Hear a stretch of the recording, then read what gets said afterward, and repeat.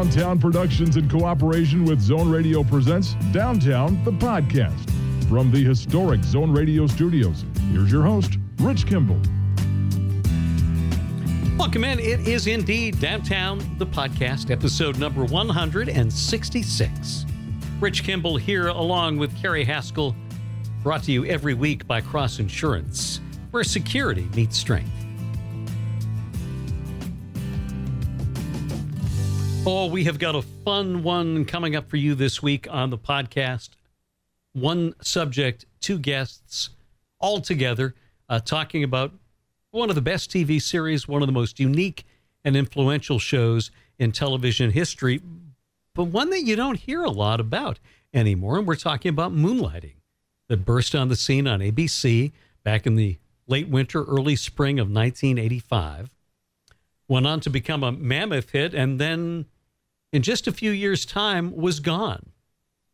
What are the reasons behind that? Well, people have talked through the years about the Moonlighting curse, that maybe the lead characters of David Addison, Maddie Hayes, got together too soon.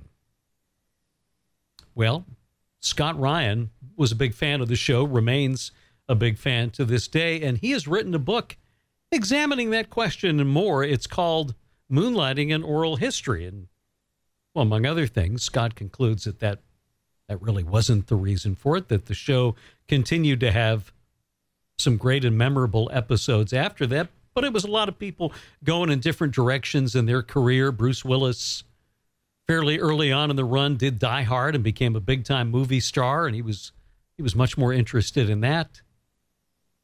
Glenn Gordon Caron, the creator and writer of the show, had been let go and gone on to do other things, and so it was a confluence of factors. One of the things I really like about Scott's book is that it's not about pointing fingers of blame. It's about celebrating this incredibly memorable show. And we had a chance to talk about the book and the show with Scott Ryan and one of the cast members, our friend Curtis Armstrong, talk a little Moonlighting. Is it safe to say, Scott, the book was written, first of all, out of love, but also out of curiosity about how this wonderful show went from being at the very top to off the air in such a short time? I also love the fact that this book is a celebration. You're not looking to blame anybody.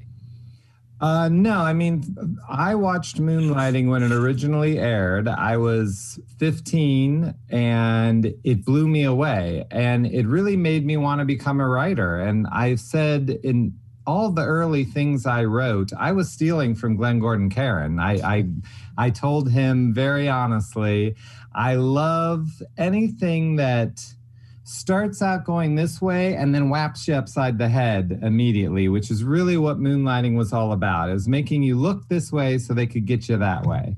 And that I just wanted to find out how he did it and why no show was ever able to do it again. Curtis, this show that brought so much joy to so many people obviously was a challenge at times to make. Despite that challenge, was there enjoyment in the work? Oh, absolutely. I mean, it was the greatest, job. I would say it was definitely in the top 5 jobs of my life. It was way up there. I mean, they did so much with Viola over time. And the episodes were so imaginative and so creative.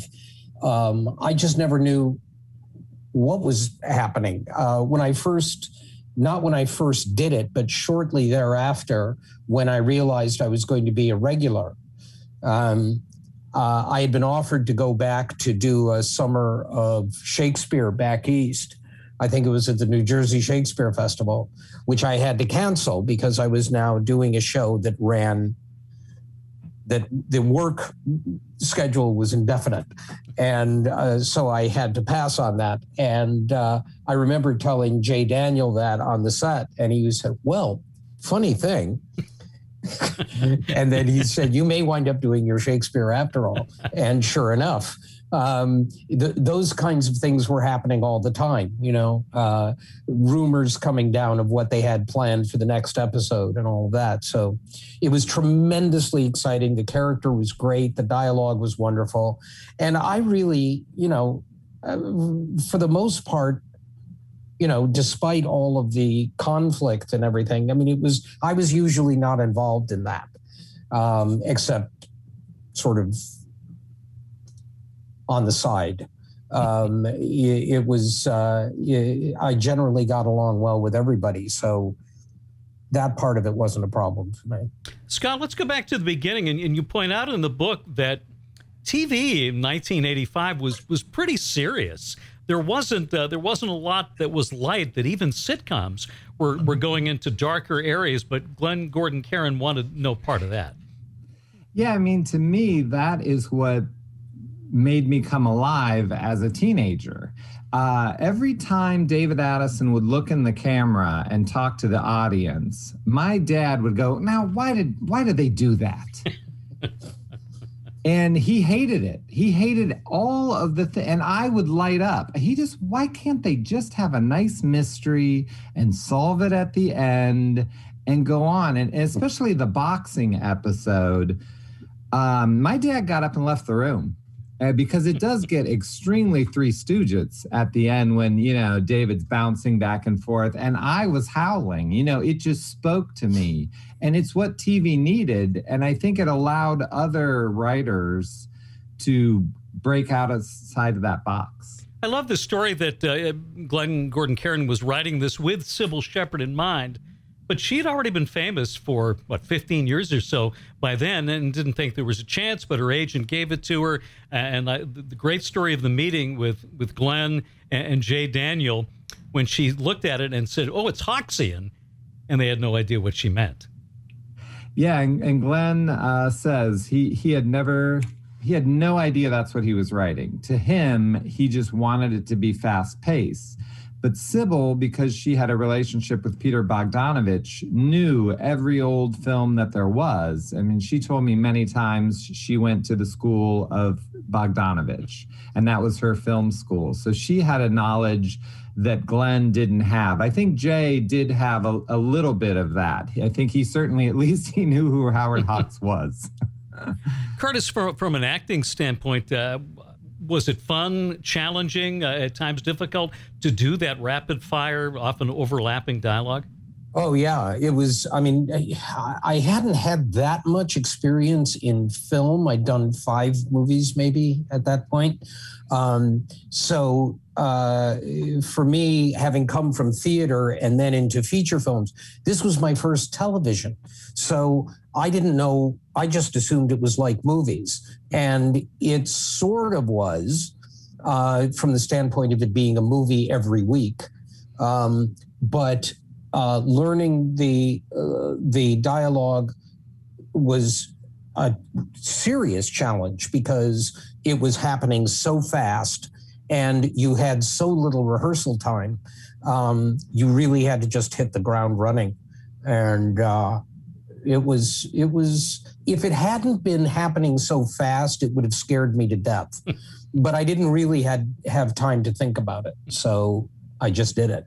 I'm not sure I could now, to be honest with you. I have to say, Curtis has a monologue in Here's Living with You, Kid, that it opens the episode. It's not the part of the episode that anyone would remember because it's in color. And he's watching an orange plant, if that makes sense to anyone. But he talks, I think I clocked it. It's like 7 minutes. Of him just talking into a tape recorder. And I mean, how did you probably got that script? That was easy. 15 minutes. That was easy? Oh, I mean, that was easy. That was a monologue. Learning monologues is easy. It's when you're, overlapping and speed talking through scenes with 2 or 3 other people. That's where it gets tricky. But when you're just, that was not hard. It was great. I mean, I was aware of the fact that I was being given a scene, an episode, basically. It's the only one that you could really call a Viola episode, Here's Living with You, Kid. And I knew that was a huge gift.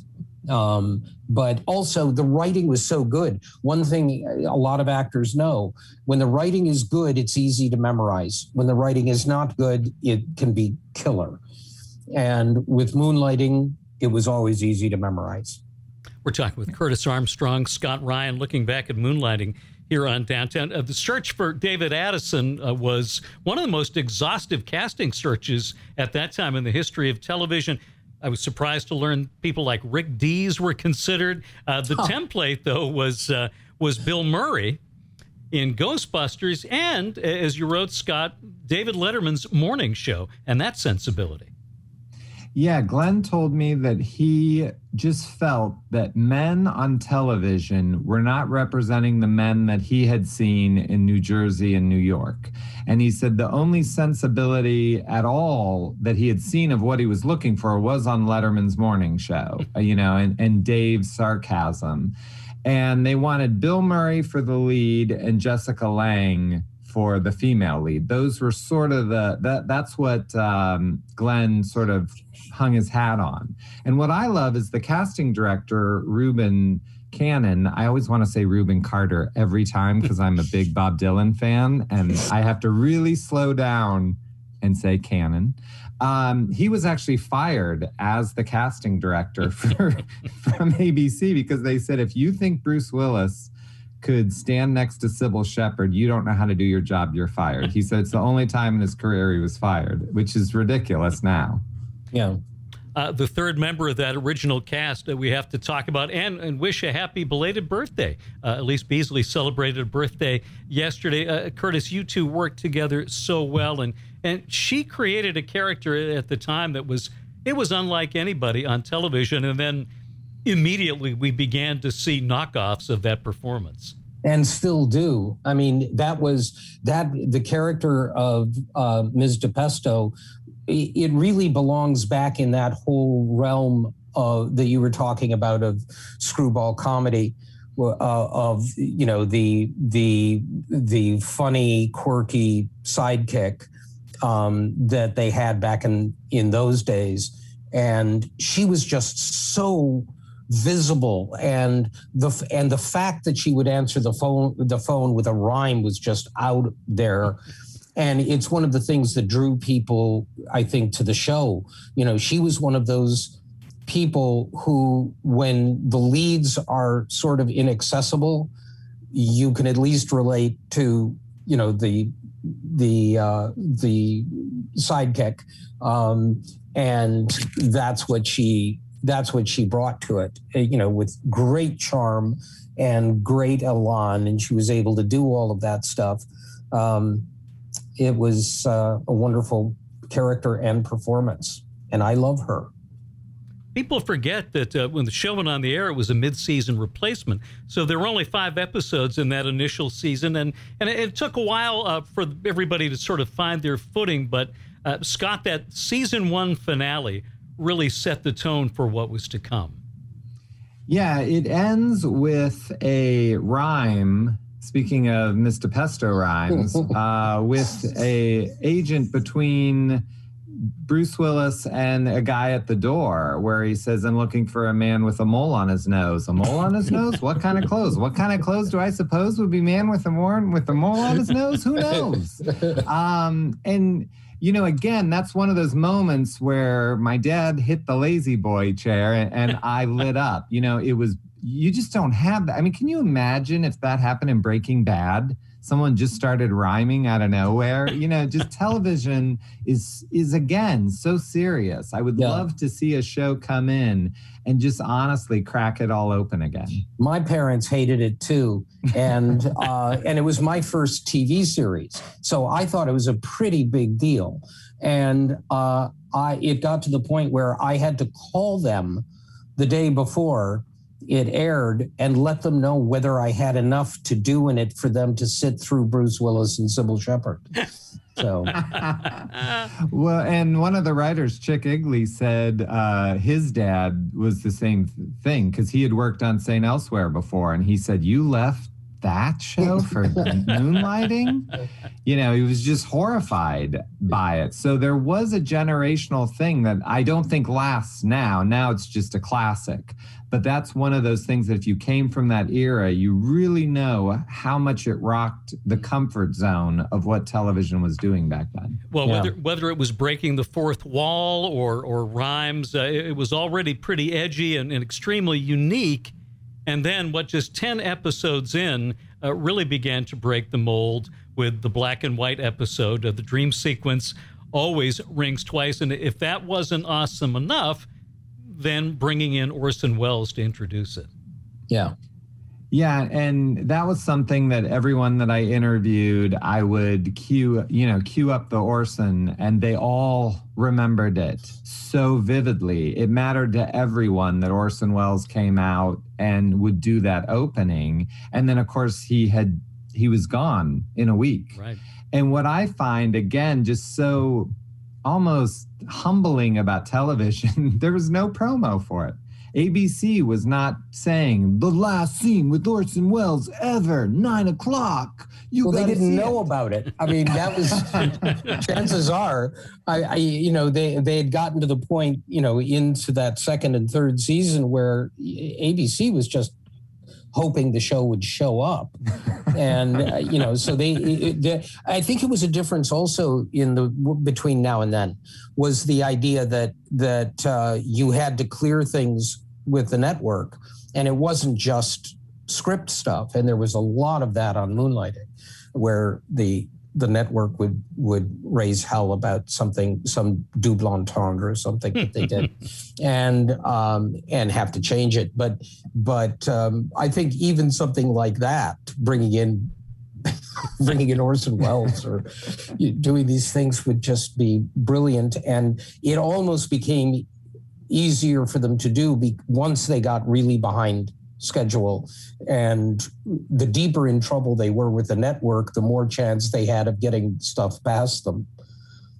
Now, I want to take over a little bit here, Rich, because I'm curious from Curtis's perspective. What did you learn in the book? Because you were there. Was there anything you learned that you were like, I did not know this? Yeah, there were a lot of stuff because there was so much that I missed going into it. I came into it. People had been telling me that I needed to see it. I had never seen it. And then I auditioned for it. And suddenly I'm, on a desk with Ms. DePesto. And it was all of the lead up for that. The only things that I was aware of were things that I found out later on, like from Sybil, because of the Peter Bogdanovich connection. We used to go sometimes to Sybil's house for dinner, and Peter was always there. And I got a sense of that Peter Bogdanovich University thing from dinners at Sybil's house, because Bogdanovich would be there and he'd be talking about, everything. And I loved old movies. That was my thing as well. And so it would always be fun to be in just not even contributing, because you couldn't contribute. You just were taking it in. So all of that stuff. And, the thing about it is, I know that there's one thing that you said in your book, and I forgot what it is now, but there's one thing in your book which says it makes my book, what was it? What did you say? Well, not lie, or did I got something wrong? You weren't wrong. So in your book, you say, and it's early on, you say no one has ever done a history of Moonlighting because it was so contentious. Yeah. And I actually read your book while I was doing my book. And I thought, well, that's not intimidating at all. Here I am trying to prove you wrong. I mean, there was actually because it was so contentious at the time. See, Chick Egley, I was doing theater back east. I got a call from Chick Egley long after the show. And he said, there's a person writing a book about Moonlighting, and she wants to interview as many people. Would you be interested? And I said, yes, I would be happy to talk to her, because he was making that effort. So never heard another word about it. That was the end of it. And I think one of the problems that had come up, which you were able to get around, which is kind of a miracle, is that the bad feelings and everything that came out of that took a long time to dissipate. And so it was very difficult to get an overall sense of the show anytime before you started doing it. So I don't mind being proved wrong in that case.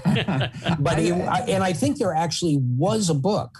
Wasn't there some like potboiler book about moonlighting? And I'm sorry, I don't remember the author's name. I think there was something, but it wasn't an in-depth. Yeah, it wasn't. It was like an outside thing, and it was while the show was really hot. It was still, it came out in '86. It was something like yeah. So it's not a history of the show, right? And it was interesting for me because when I would call people and, you get there, I got to Curtis through because Ron and Jeff liked me. They understood what I was doing. So they went to Elise and Curtis for me. And I didn't have to pry anything out of anyone. I feel like everyone had been waiting to talk. They were ready. Now it's the time. Feeling. Yeah. I mean, I feel like time had passed. Yeah, and I think people are more relaxed about it, and they can look back on it with more sweetness than bitterness. Because I don't know how Bruce feels about it. I don't even really know how Sybil feels about it. But we're able to, at least, I think, for the writers, most of them, they can look back on this with some, at least, appreciation that was a huge thing to be involved in, if not real affection. Curtis, I was rereading your book, and I want to ask you about when you went in for your reading with Glenn Gordon Caron, and you described it as you walked into the room as looking like the Last Supper. Yeah, they were looking like the Last Supper, not me, but yeah, they were all lined up at a table. And I didn't know who any of them were. So I just, I had read once with Karen Weiss, and then who was the casting director on it. And then I was called back to read for Glenn and the rest of them. And that's all I remember, except the other thing that I remember was I went through this scene with her, with Karen, and then Glenn looked down one way and then down the other, and these other people are lined up there, and he's sort of raising his eyebrows, and they're all going, and he says, "You got it. You got the part." And it was like getting slapped. No actor gets that. You do not get offered the role in the room. And he said, the thing is, Karen, could you take Curtis into your office, because there were still people to read and they couldn't send them home. And that had never happened to me in my life. And it was one of the most exciting, dazzling, it was like being, now mind you, it was just for one episode at that point, but still. Right. It was pretty exciting. We're talking Moonlighting with author Scott Ryan and actor Curtis Armstrong on Downtown the Podcast. A quick word from our friends at Cross Insurance. We're back with more Moonlighting right after this. Since its founding in 1954, Cross Insurance has grown from a small family-owned agency that started in Bangor, Maine, into one of the largest super-regional insurance agencies in New England. With a network of offices throughout New England, Cross Insurance works with top carriers to provide maximum value to you, your family, and your business. We are proud to be the official insurance broker of the New England Patriots and would welcome the chance to provide security for your team. For more information, visit crossinsurance.com. Cross Insurance, where security meets strength.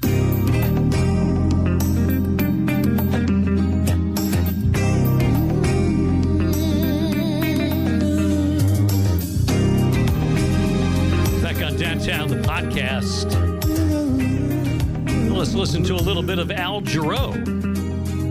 Don't you change someone by night, some by day. Nothing could change you, set and sure of the way. More of our conversation with Scott Ryan, author of Moonlighting, an Oral History, And Herbert Viola himself, actor Curtis Armstrong. You touched on Atomic Shakespeare, which for my money is one of the great television episodes in history. And I rewatched it to get ready for this. And, well, man, Curtis, you just kicked butt in that. I mean, you were classically trained, but you were, let's put it this way, after reading your book again, too, Michael J. Pollard could not have done that. Only Curtis Armstrong could. That's awfully nice. Michael J. Pollard can do anything. So, no, I think what happened was I was the only person of the cast who had actually done Shakespeare. So that gave me a bit of a leg up. And then we so talked. Funny, I have to say, he is so funny in the Good Lovin' scene. Like, just the look on your face while you're doing your little thing. It's the gusto of Viola that puts him in the legends of comedy. He's only 100% enthusiastic all the time, whether he should be or not. He's always that. And we talked about a little bit about Here's Living with You, Kid, which was just brilliant. And I was surprised in reading the book that it was not one of the higher rated shows. The feedback wasn't great because I loved putting it mildly. But I love that episode. Now, I'm older than you, Scott, but watching that as a viewer at the time, I don't want to say I'd grown tired of Sybil and Bruce, but I loved Ms. DePesto and Herbert Viola. I wanted to see more of them. And for me, that episode was a dream come true. Well, yeah, but the problem is all of the DePesto episodes, they had a standard setup where it would begin like a normal show, and then with Bruce and Sybil. And then Bruce and Sybil would disappear, and it would suddenly, into the second commercial break, you'd go, hey. And then it was suddenly they realized it was a DePesto episode. The reason that Here's Living with You, Kid is the lowest rated ever, to my knowledge, is because it starts with that scene you're talking about, a 7-minute monologue from the fourth character, not even DePesto. And it becomes clear fairly quickly that they're not going to come. So people, abandon it, the thing about Here's Living with You, Kid is it's written by Jeff and Ron. It's their last episode. They wrote the Shakespeare episode. They also wrote this episode. Right. And for my money, it's as funny. It's just people didn't give it a chance. I think what he's saying is true. They were like, we're not going to find out if Dave and Maddie are getting back together. So they were missing out. I cannot watch Casablanca without immediately watching the last 20 minutes of Here's Living. I watch them back to back now. They are the same. They're one movie to me. And Bogart was my hero. This is the other thing, is growing up, the movies of the 20s, the 30s, the 40s, that was what I grew up on. I didn't grow up on TV. I didn't go to see that much of what was coming out in the 60s and 70s. I was in that. And Bogart was my hero of all of them. And I did imitations of him in school because I thought it was. I had a trench coat. I had a fedora. I was the biggest nerd, serious nerd. And Bogart was my big hero in movies. So when I realized I was being asked to do Bogart for the better part of an entire episode, it was, how can you beat that? It's brilliant. I loved also reading in the book about not just Curtis Armstrong Day, but Curtis Armstrong Week. Oh, Curtis Armstrong Week. Yeah. Never figured out exactly who was responsible for that, but somebody came up with the idea on a Friday of having a celebration for Curtis Armstrong Week. It was after Glenn had left, because that morning I was on the stage and he called the stage phone. He was at Warner Brothers then doing Clean and Sober, I think. And he called the stage phone. And I said, hello? Glenn wants to talk to me on the phone? And I said, hello. Curtis, it's Glenn. I heard it was Curtis Armstrong week. I wanted to give you a call, wish you good luck today, because no one would tell me what it was. It started with Bruce in the morning on Monday. coming in and saying, "Ladies and gentlemen, it's Curtis Armstrong week." And what did that mean? I didn't know. Nothing happened for a week. And then suddenly there's a parade around the Fox lot, and Bruce and Sybil are in cars. And Savage Steve Holland showed up? Savage showed up. Yeah. All sorts of people were there and applauding. And we had a one-man band and a Run DMC tribute band. And I mean, it was just ridiculous. But what was great about it was everybody went home when it was done, because it took so long. They figured, oh, well, that's the end of today's work. And I think that was the idea all along.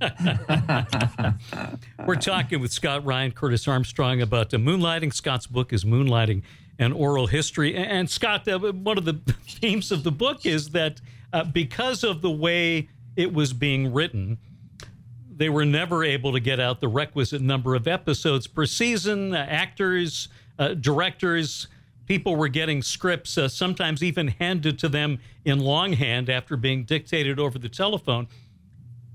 Was that a product of, I guess you could look on one hand and say, well, people didn't know what they're doing. On the other hand, people didn't know what they were doing, and so that freed them to break some of the rules that had existed before this in television. Well, I think in a lot of ways, that was the answer to my question that I really wondered, why has there never been another show like Moonlighting? And it's because in this day and age, they would not ever let a producer not have scripts ready. And Glenn said he couldn't write it unless he felt it and he thought it was true.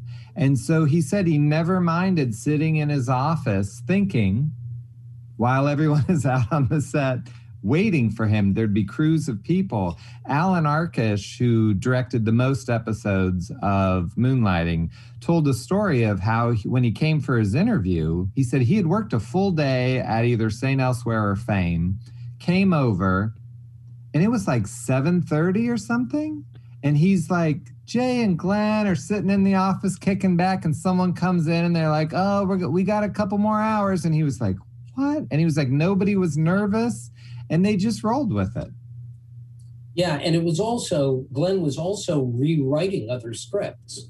So it wasn't just the ones that got his name on it. Pretty much everybody who wrote a script, it had to go through Glenn's computer, well, not his computer, his typewriter, whatever it was at the time. And so that was another part of this, was that I think which is common in television now especially, but in those days, you didn't get a script out without him doing a pass at it.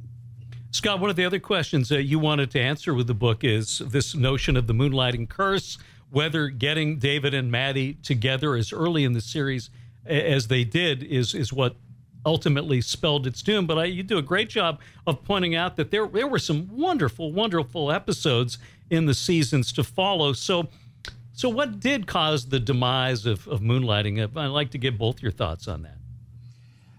I mean, it was everything. And I know that's like the worst answer, but I feel like that is what I was hoping the book would show, was that it wasn't that Dave and Maddie did it in episode, whatever it was, 36 or something.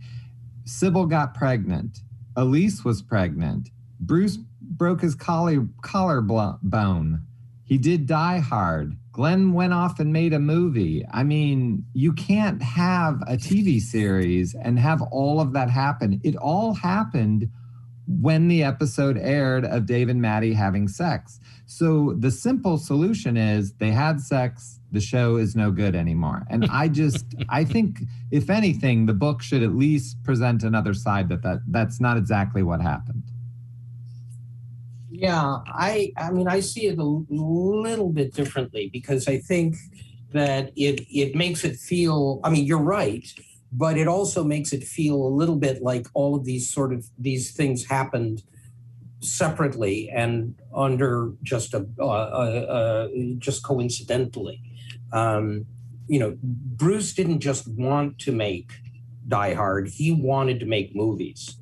The first day I met Bruce, when I was on the set of the first day, and I was introduced to Bruce Willis, And he said to me, first words out of his mouth were, "You make movies.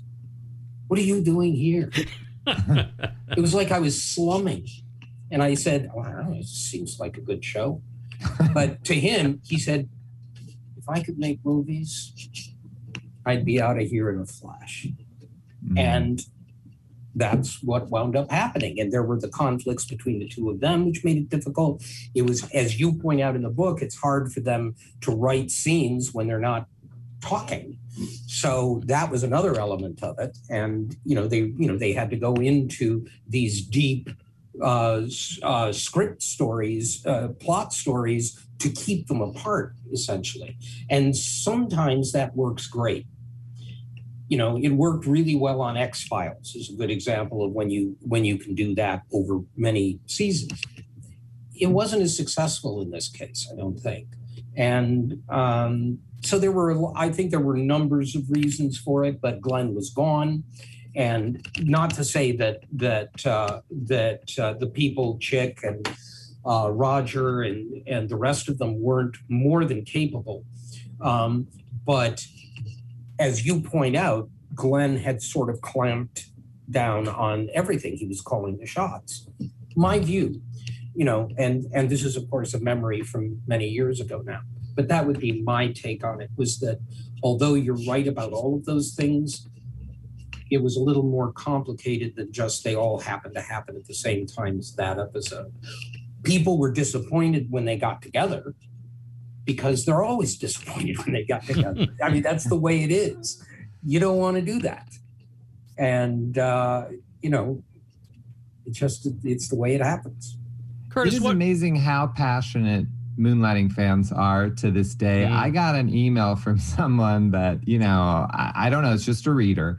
And she said, "Tell Glenn Gordon Caron he needs to redo that ending.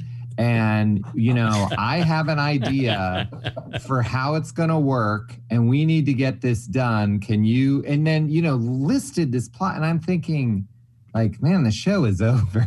Like, even I know it. Like, it's over. We're not going to have a better ending than we got. Curtis, what did that time, 2.5 years of Moonlight, what did it mean to you and your career in the big picture?